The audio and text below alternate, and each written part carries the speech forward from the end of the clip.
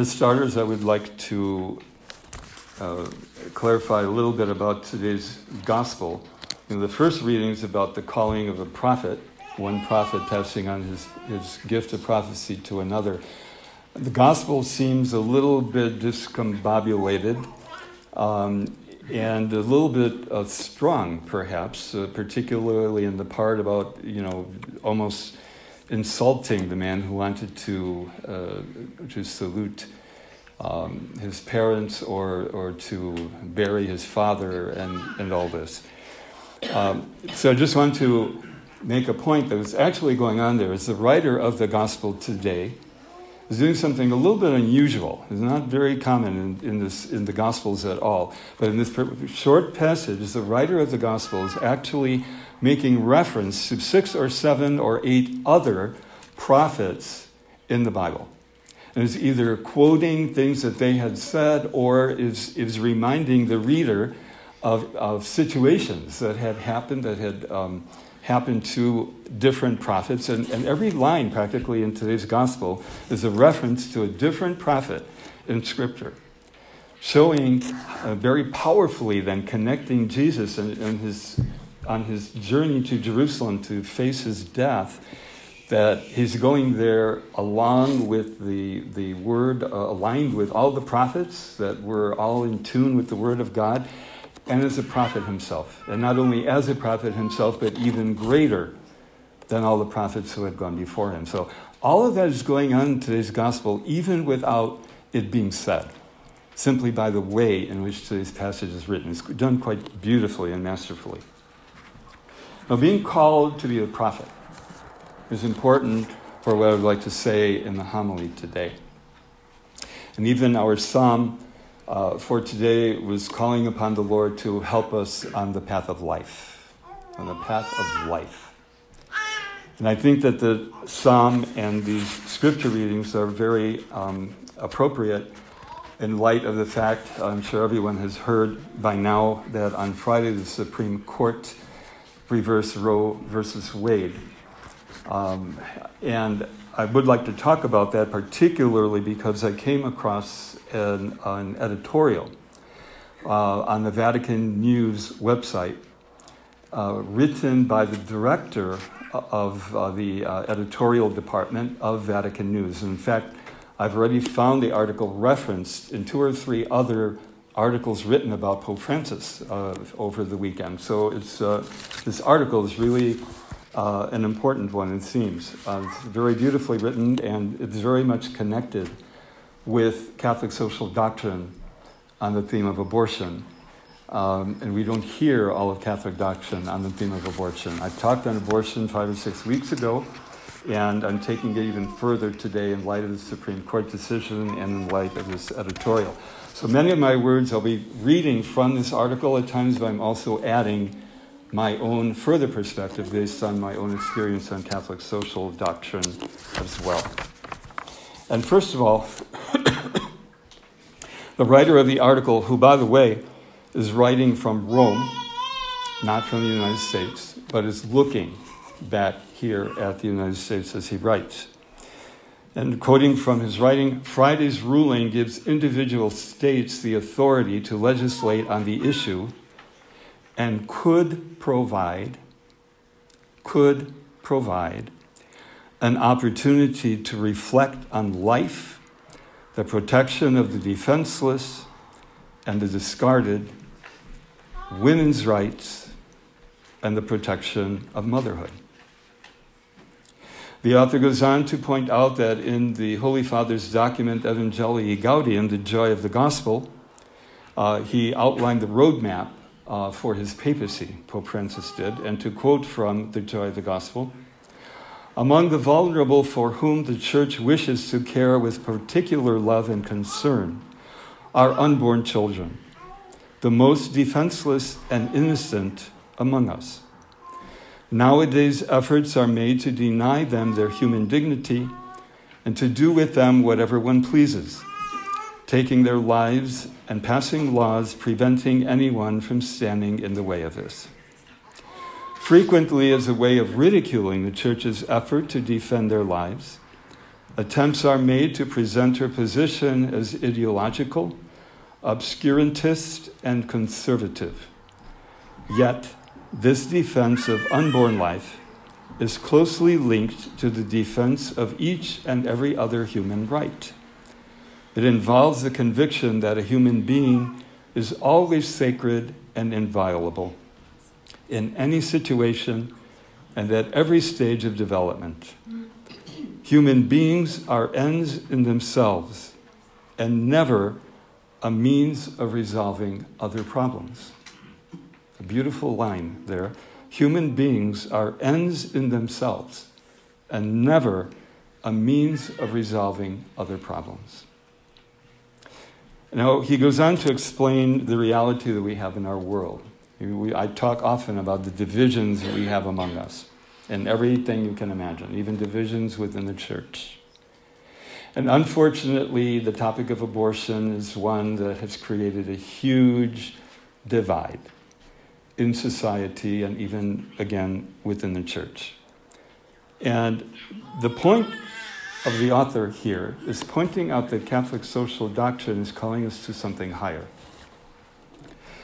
And so we can't be looking at the abortion question that it is divided into those who are in favor of abortion and those who are against abortion.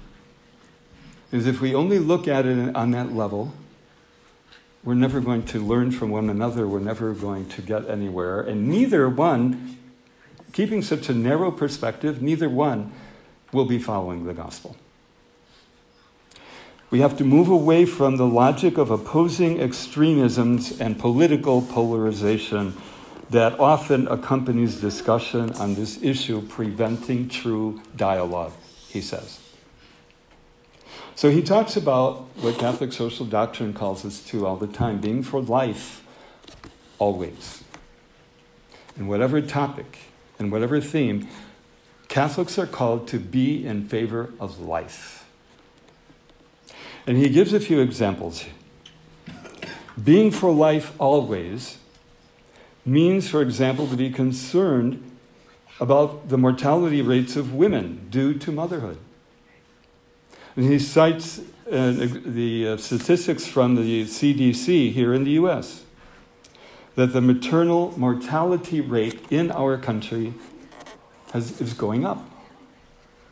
And he quotes in particular from 2019 to 2020, the mortality rate in the US has gone up.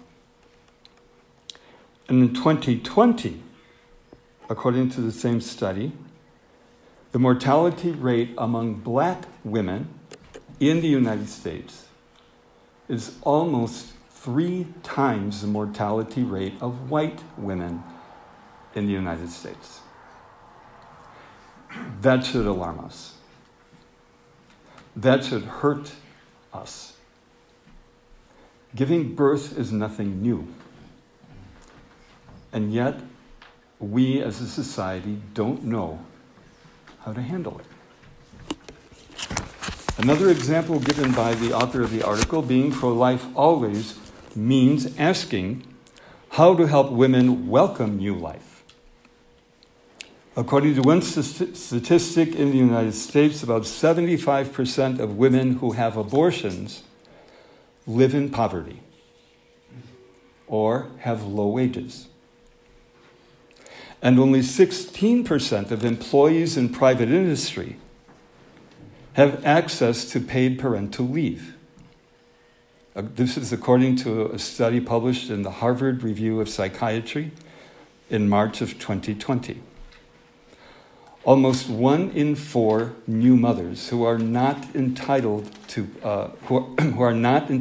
paid leave are forced to return to work within 10 days of giving birth. Now, it has to be said that the Catholic Church does a lot for pregnant mothers. And not only the Catholic Church, but other churches and many, many organizations and even the government. A lot is done for pregnant women and for children who are recently born, for families with newborns. But the problem is that it's not enough. The problem is that, well, there are many problems, but many women cannot access even those services that might be provided. And the church might be providing something here, but the woman is pregnant over there and can't connect. Much more can be said about that situation. There are pressures, too, within the family. Pressures from the father of the child who is not yet born. Pressures from society, from the workplace, all of this kind of thing. We can't expect young women to be able to tolerate all that kind of pressure without help. And even with help, it's very, very difficult. It's hugely difficult. Practically often a martyrdom. And so the point of the author, and my point in adding to what the author has said here, is if we really want to follow the gospel, if we really want to be Catholic, we can't look at dividing everyone as to if they're in favor of abortion or if they're against abortion. It's not going to get us anywhere, and it's not the gospel. We have to look at the mothers. We have to look at the families. We have to look at the babies. And we have to figure out how birth and all that it entails can happen with love and with peace in a world that is so torn apart by division. We can make a rule that abortions are not allowed, but people will figure out how to get one. Because everybody has a different life experience and has different burdens to carry. Instead of focusing on laws such as that, can we focus on learning from one another? Can we focus on helping motherhood and promoting women and motherhood so that the divide, that question of are you in favor of abortion or against abortion, will even cease to exist?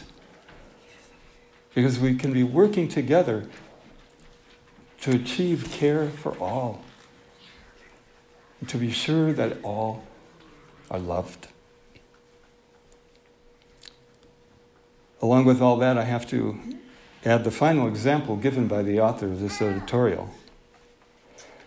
Being for life always also means defending it against the threat of firearms, which unfortunately have become a leading cause of death of children and adolescents in the United States. Reading his own conclusion,